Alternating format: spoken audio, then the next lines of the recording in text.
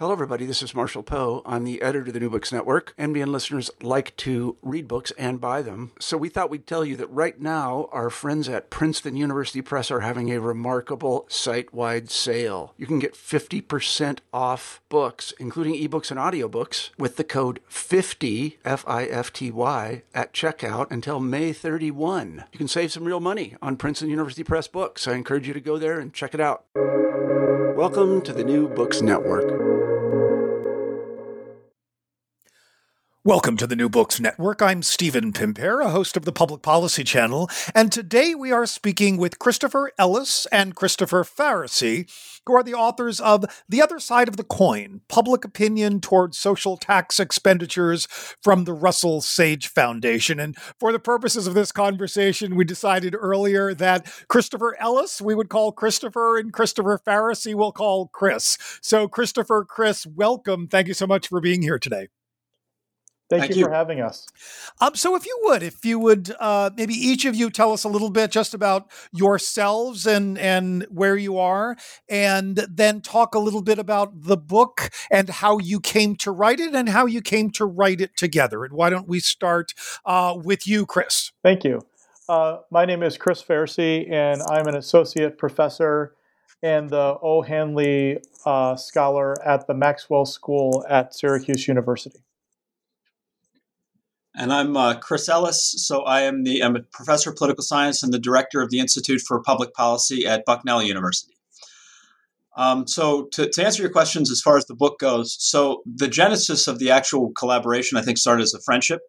We met in graduate school, God knows how long ago now, and sort of had, social friendship, but I think a mutual interest in the politics of inequality. I study public opinion and political representation, so I sort of have that side. Chris is more of a policy scholar doing tax policy and things like that. And so we'd been kicking around the idea of doing a book that sort of merged our interests for quite some time. And, with all of the discussions about tax reform and tax simplicity and all this other stuff that we've seen over the past, 6-7 years in American politics, it seemed like the right time to do it. Also sort of coinciding, not happily with the time of rising inequality in the United States. And we thought this could sort of find a way to shed some light on all that and bring those interests together. Yeah, that's right. We were actually, we sat next to each other at UNC. The graduate carols were in what used to be an old hallway, believe it or not. And, we developed a friendship there. And as Chris said, found an intersection of our mutual interests.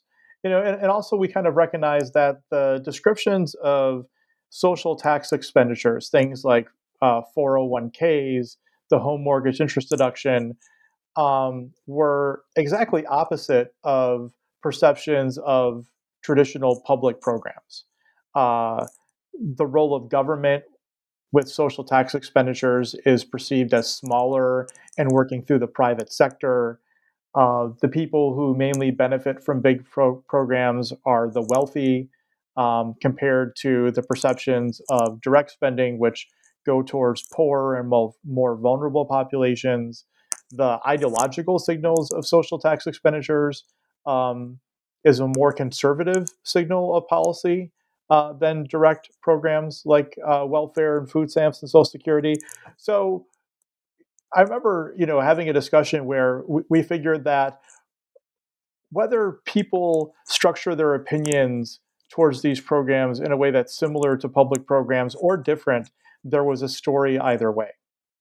And one more thing I would add is that the existing explanations that were out there, especially in public policy, didn't really have a role for public opinion to explain the rise of these programs within the American policy structure. So either the stories were stories of interest groups and parties kind of working together where public opinion wasn't even on the radar, or the story was that people were kind of ignorant of these.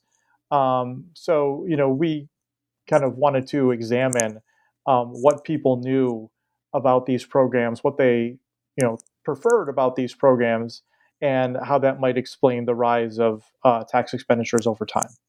Great. So why don't we sort of pull apart some of those pieces one by one and make sure, first, I think that everybody knows that we are talking about. So walk us through, when we're talking about a tax expenditure, what are we talking about and why should we care? So a tax expenditure is kind of a budgetary term. How most folks who listen to the podcast would understand these are tax breaks. So it's tax season right now. The date's been extended to May.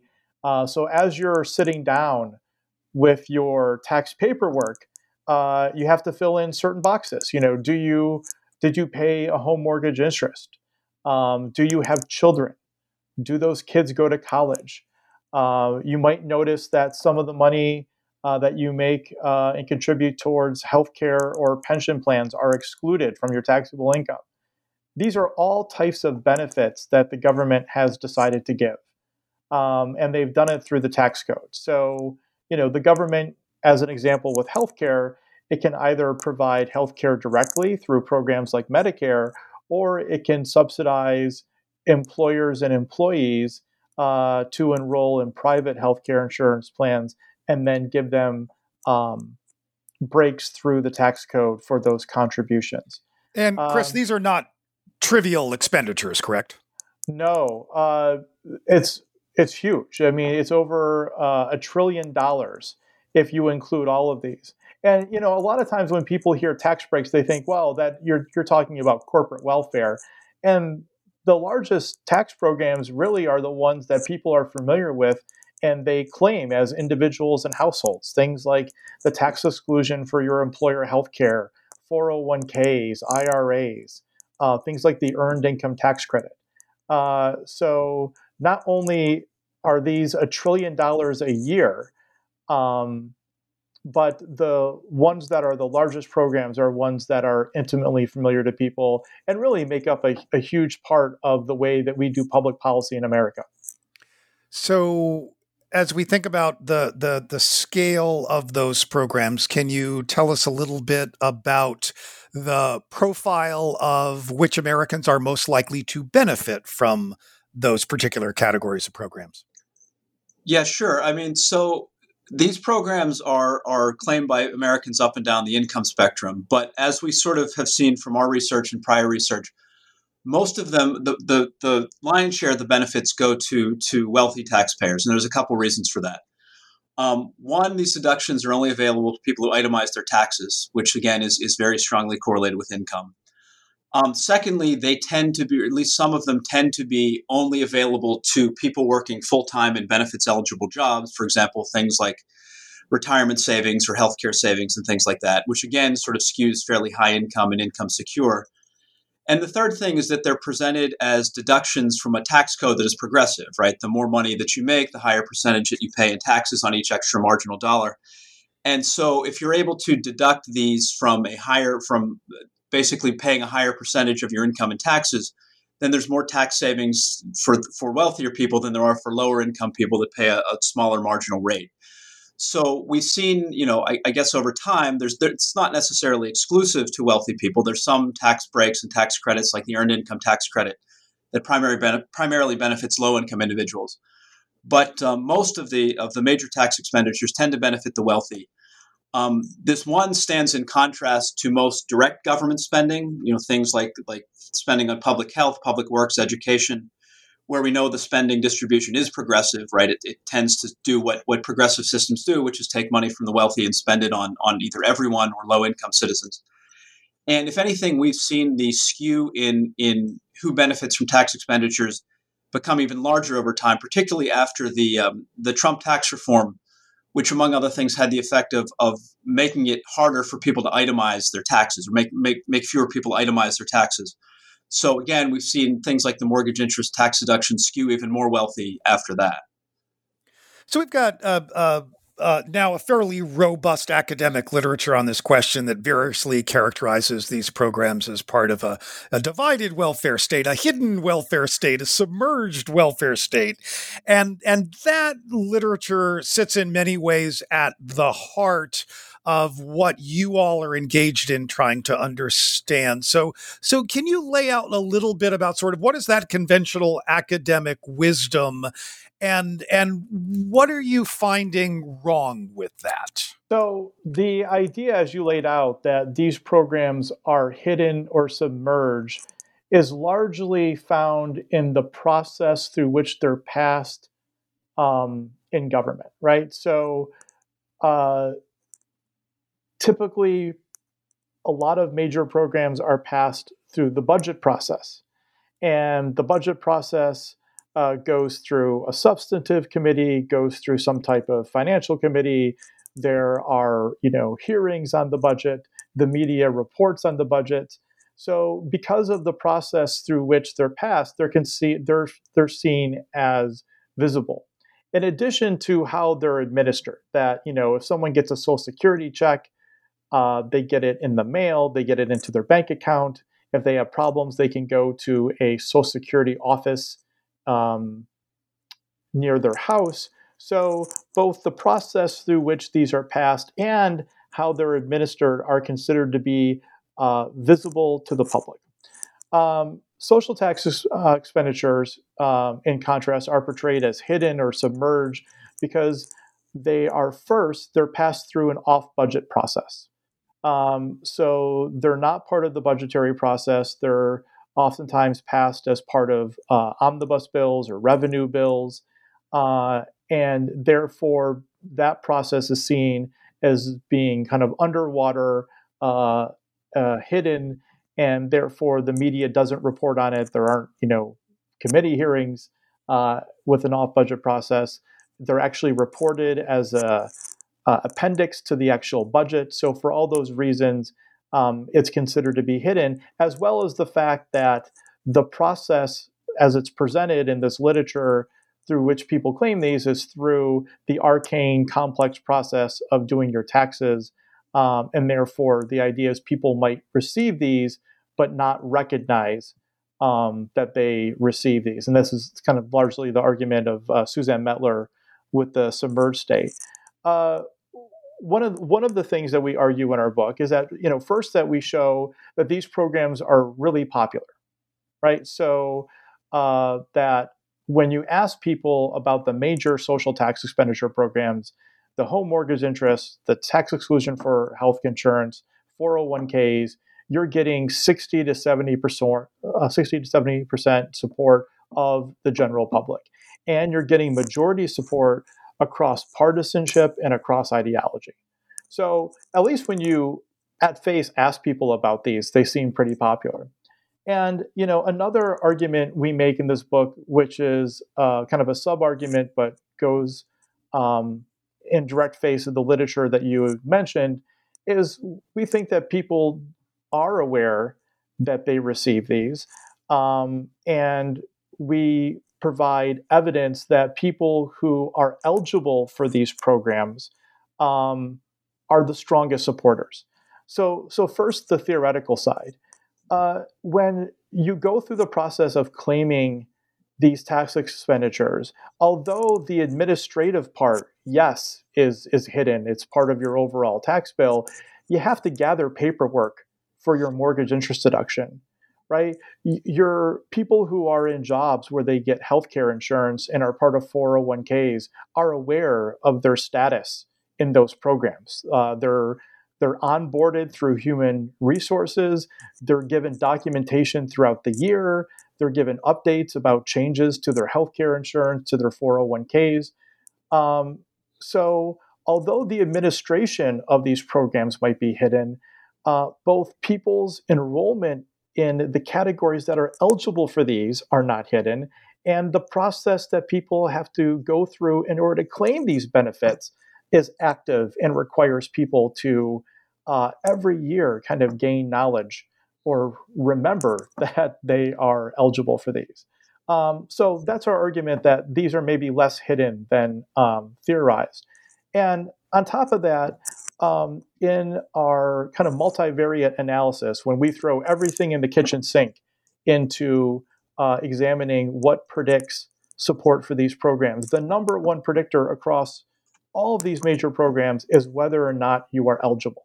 And we're even talking about fine-grained enough analysis where we're looking at someone who is actively paying their mortgage versus someone who has their home paid off is more supportive of these programs. And, someone who gets healthcare insurance through their employer is more supportive than someone who gets healthcare insurance through the private market.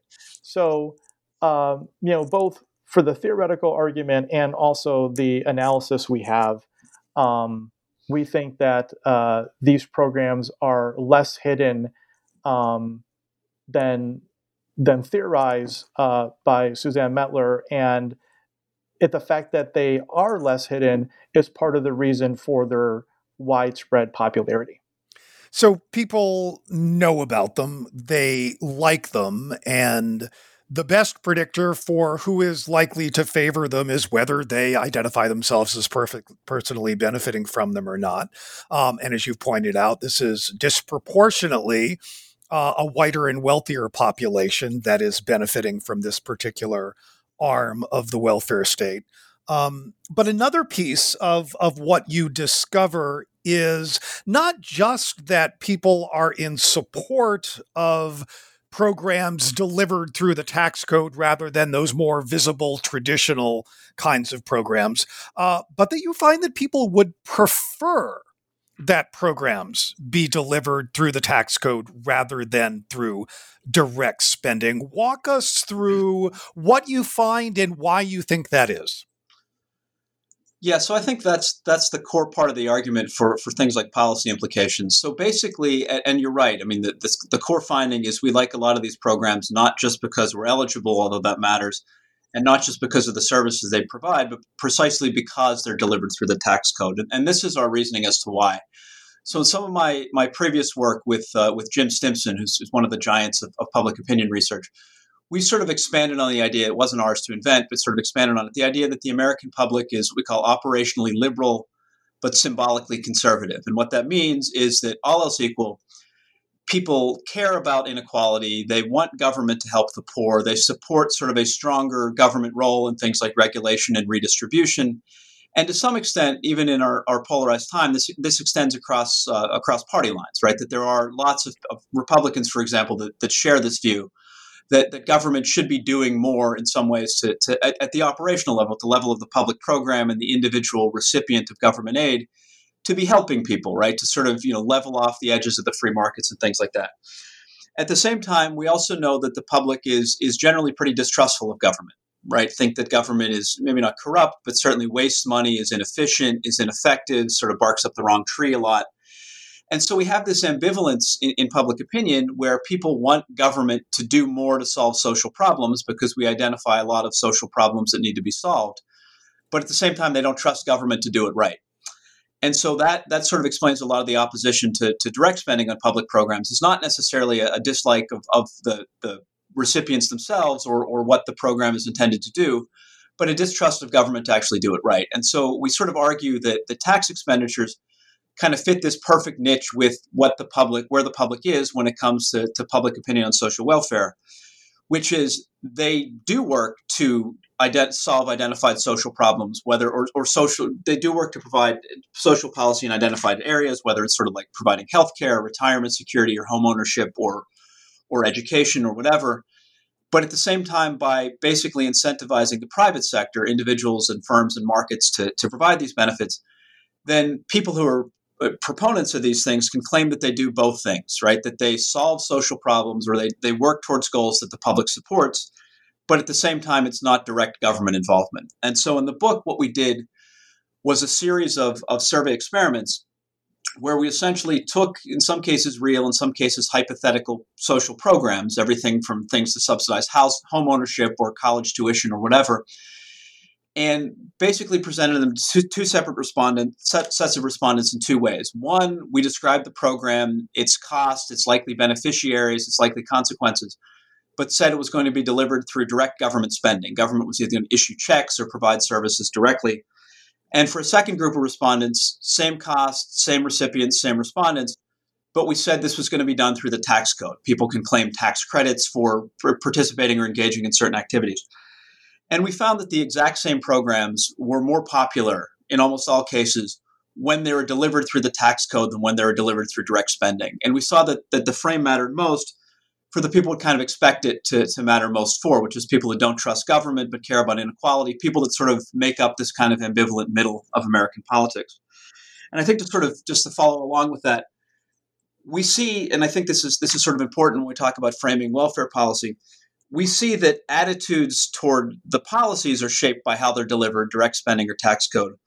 But we also see that the attitudes toward the recipients of these programs themselves are shaped by how they receive benefits. So one of the sort of key things that predicts whether people are supposed social welfare programs in the United States is a real simple heuristic of, do we think that the people who are getting aid deserve it or not, right? Are they sort of the deserving, poor, hardworking, trying to make something of themselves? Or are they sort of the lazy, taking advantage of the system type? And there's all sorts of different kinds of stereotypes and whatever that go into that.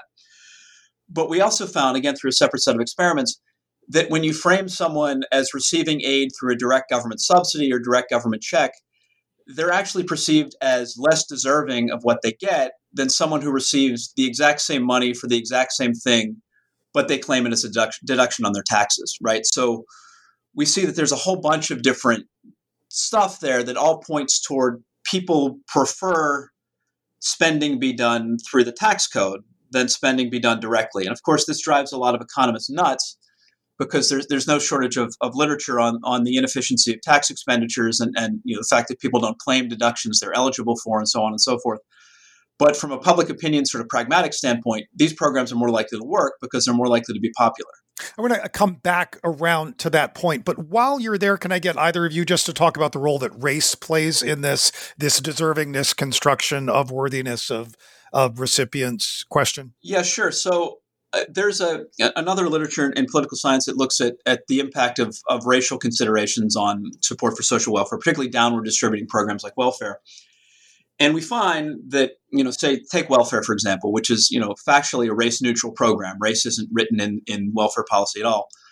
But we find that predictors of welfare support, and not just us, but lots of people before us, predictors of support or opposition to welfare spending is driven in part by stereotypes of the poor. Do we think they're lazy, undeserving, whatever, but even more strongly by stereotypes of African Americans, right? So welfare is sort of what we call a race-coded policy, which is, even though race isn't part of the policy, people view it in racialized ways, right? And to sort of put it more bluntly, there are people who would otherwise support more welfare spending that oppose it simply because there's a connotation that most of the recipients are blacks and African Americans are lazy, right? That's the stereotype and whatever.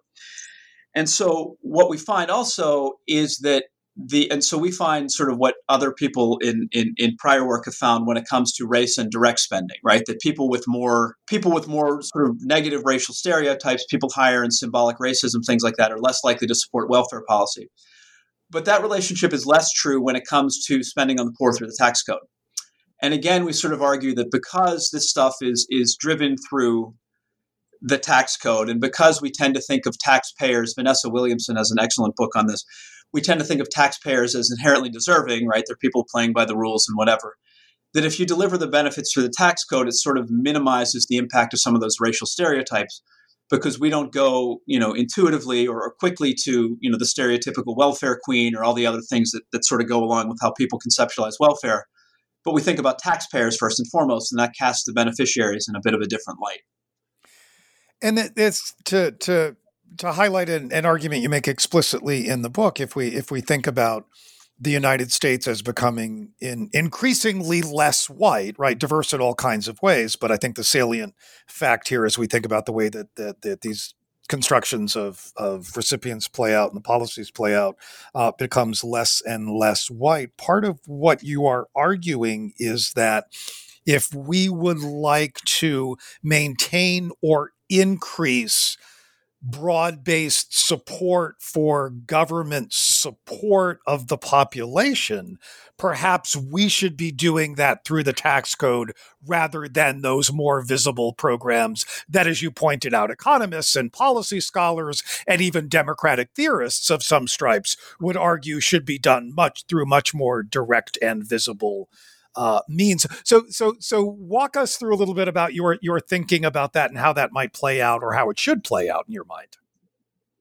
Well, I think a nice example of this is what's happened recently with the American Rescue Plan. And, two of the biggest provisions were the expansion of the earned income tax credit and the child tax credit.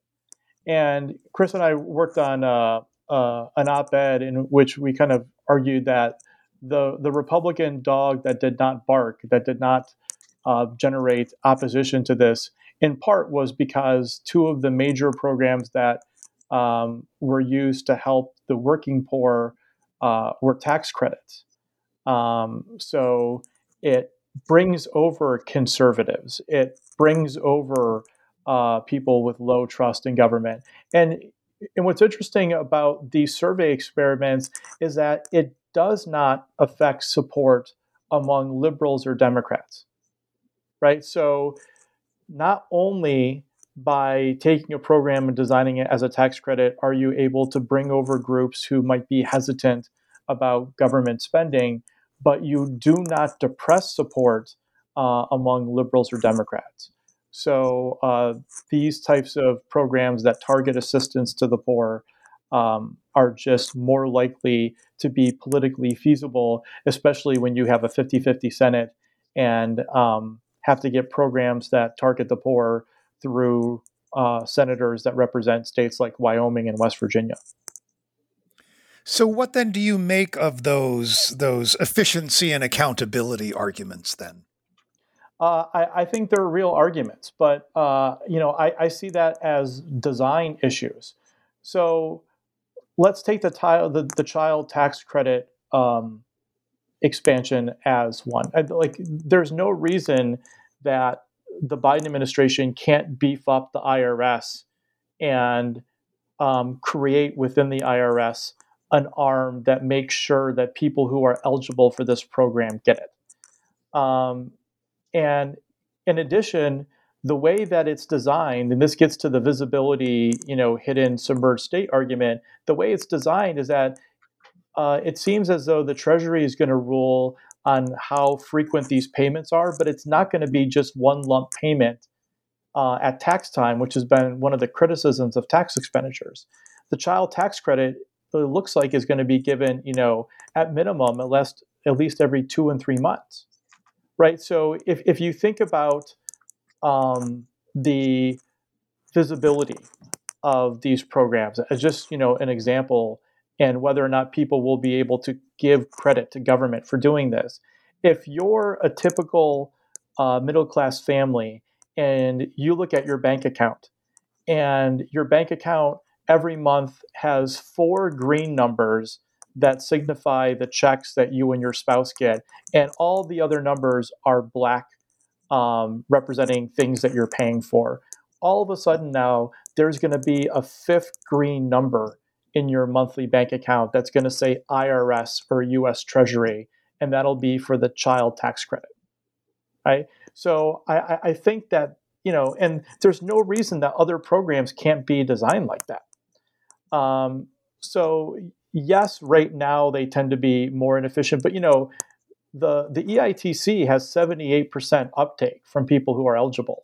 So could that number be better? Could it be 98% like it is for Social Security? Sure. But again, that's a design issue where you could either administratively or how the program is written get a larger uptake than you currently have. You raise the question as the book as to whether the very act of trying to use social tax expenditures to expand benefits will generate new resistance to them. Can you think a little out loud about that? Is there a risk that if we start shifting things into tax expenditures, then we just wind up, say, racializing tax expenditures? Yeah, I think that risk is always there. I mean, particularly in the current climate where we just, we find an issue and sort of reflexively polarize almost at random. I mean, I think it's hard to get around that in some ways. But I think, with that on the table, I think the risk is a little bit mitigated here, at least in some ways, because again, both sides can sort of claim something out of this that they want, right? Which is, Democrats want more social programs, Republicans want a smaller, leaner government, and so it's a bit of an uphill battle to polarize this, or polarize it at least as quickly as you would with something like a direct spending program. So certainly, I mean, I could see us getting there, but something like the earned income tax credit, for example, has been, if you squint hard enough, a pretty bipartisan thing for quite some time. Marco Rubio made among others, has made noise about increasing it for quite some time. So while that's certainly a thing to worry about, I mean, I think it's less of a worry here than it would be in basically anything else you try to do when it comes to social policy. And if I can just add to this, so Republicans have been criticized for not having policy proposals that are popular with the public. One thing that protects these programs when they're offered by Democrats is that these are popular with Republicans. They are popular with conservatives. And another institutional protection against these is that, people like Grover Norquist, who, is the president of the Americans for Tax Reform, has declared tax expenditures as something that he considers not breaking the tax pledge, which many Republican legislators have signed. I think I've missed that. So he doesn't count tax expenditures as spending. Yes, he doesn't count them as spending. So, I mean, you have, my first book, Welfare for the Wealthy, shows that Republicans systematically have increased these types of programs more than Democrats over time. You have, like the tax pledge, this doesn't count as violating that. And these are popular with Republican voters. And one more thing I'd add, and this gets to the racial element, is that right now, Chris Ellis and I are working with Ashley Jardina on the very early stages of a project to look at the role of white identity in shaping support for these types of programs, to see if citizens who score higher on white identity indices or scales are more favorable to these programs in a sense, and if they are seeing these programs as far as like a type of social benefit that mainly benefits whites. Chris Ellis, final word, final thought? Yeah, I mean, I think, to go back to the submerged state argument, I think a lot of the sort of dislike among tax expenditures in public policy circles is not just due to their inefficiency, although it's that, but also the notion that these things, give wealthy people benefits in a way that most people don't understand or don't notice. And, we found, I think some truth to that in our book too, when we tested popularity of things like the mortgage interest deduction or some heavily regressive benefits. We found that if you frame something like that as a direct spending program, support dropped quite a bit, and it sort of makes sense why. And almost, if you frame the mortgage interest deduction as a direct spending thing, it almost sounds absurd, right? Yeah. We're going to send checks to people for owning homes, with the bigger checks going to people who own the bigger homes. And that's just weird, right? And people don't necessarily like that, but because it's in the tax code, it's popular. And so that's sort of been kind of the norm in American politics for a while, but we sort of make the point in the conclusion that there's no reason this has to be the case, right? That as long as tax credits are fully refundable, you can use these to do all sorts of things, right? Not just subsidize wages for the poor, but sort of fund universal pre-K or environmental initiatives or other programs like housing security programs. And so, if you're interested in those things and you care about inequality, but sort of are in this bucket where that most Americans are sort of reflexively skeptical of government's ability to do it, then these things provide a wonderful, I think, pragmatic opportunity, maybe not the most efficient opportunity, but pragmatic opportunity to start thinking about how we might change the welfare state in a way that does more things, but also makes it more palatable to a larger number of people. You've been listening to the Public Policy Channel of the New Books Network, and we have been speaking with Christopher Ellis and Christopher Faracy. I was going to say the Christophers Ellis and Faracy, who are the authors of The Other Side of the Coin, Public Opinion Toward Social Tax Expenditures, new out from the Russell Sage Foundation. Christopher and Chris, thank you so much for joining us today. Much appreciated. Thank you. Thank you, Stephen.